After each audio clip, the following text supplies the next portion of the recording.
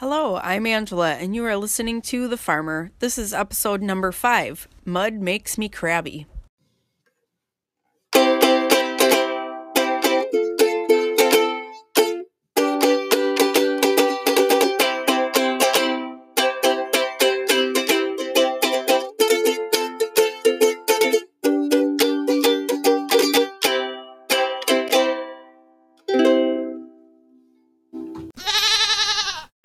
Hello folks, I just wanted to do a quick update for this week. I've got a pretty bad cold, and instead of making you listen to me sniffle and cough through the whole thing, I am going to wait a week to record part 3 of Raising Rabbits for Meat. So just thought I'd give a quick weather update here. Last time on the podcast, we had just come out of a really big snowfall and some really cold temperatures. And since then, we have had some ridiculously warm weather. All 14 inches of our snow completely melted. There was a little bit left piled up, on the edges of the driveways or where there had been some tall drifts. But for the most part, it was all gone. It got very warm.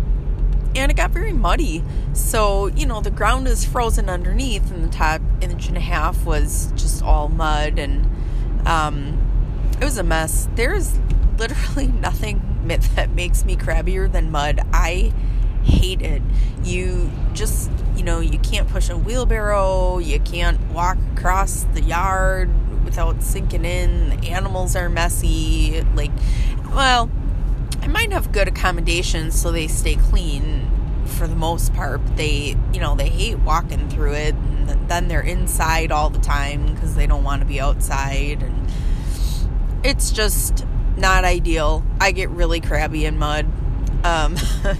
Spring makes me extremely crabby, and it was definitely like having spring.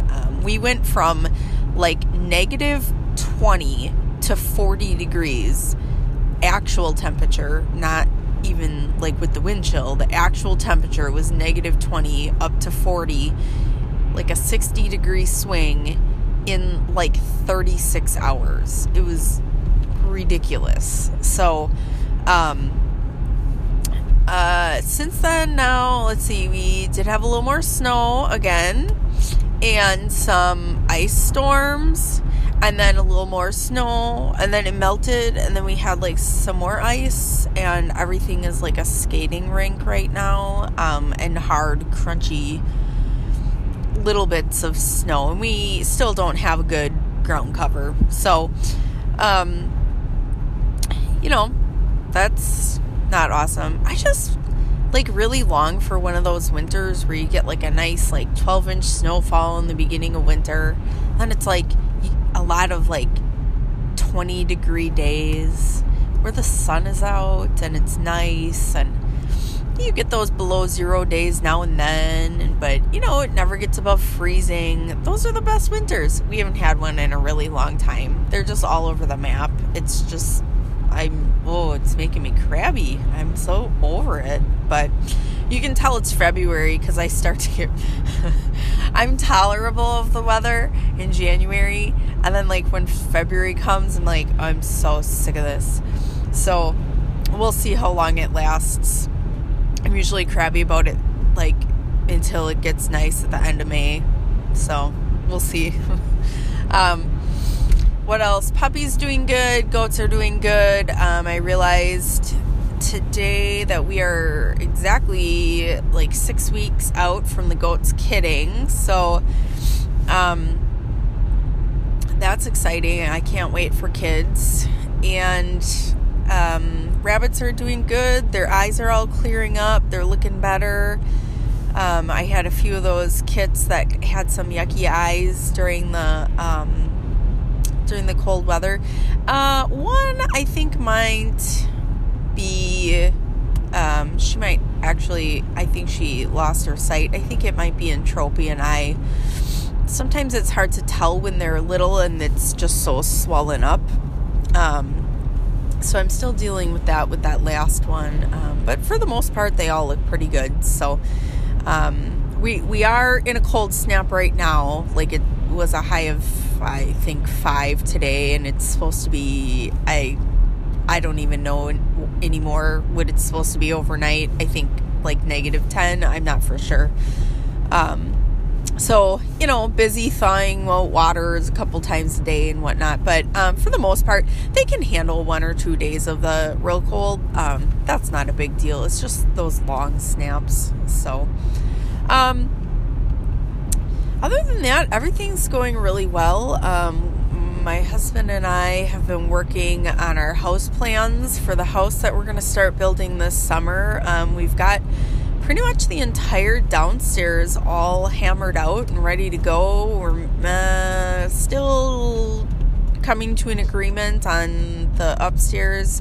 We aren't doing a full second story. We're doing like a bonus room in the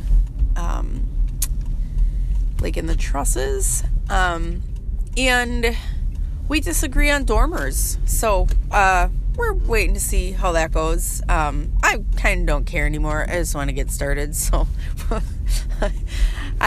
that's kind of how I operate when we work on remodeling or designing or picking things out. I kind of go back and forth, and then I know what I want and what's ideal, and then I kind of just get to the point where I don't care. So I kind of don't care anymore.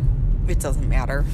So my answer is usually whatever is cheapest and easiest when it comes to building. So, and I guess for now, what I want from you as listeners is I'm just looking for some more communication. I can see that there's way more podcasts being downloaded and listened to than I was expecting to at this point. So thank you for anybody who's hung in there this long.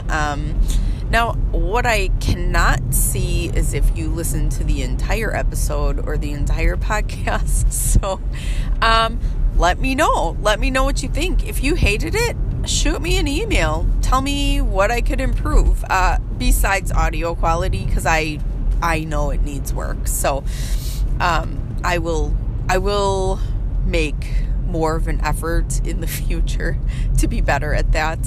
I know it's inconsistent. But in the way of content, what do you want to hear about? What do you want to know about? If you have questions for Dr. Kate, we'd love to have a Q&A episode with her on. If you have questions for me, anything. What do you want to hear about for an episode?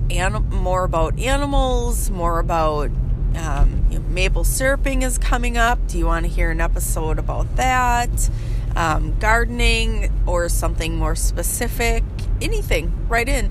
I'd also like to hear your farming stories. If you have any good stories,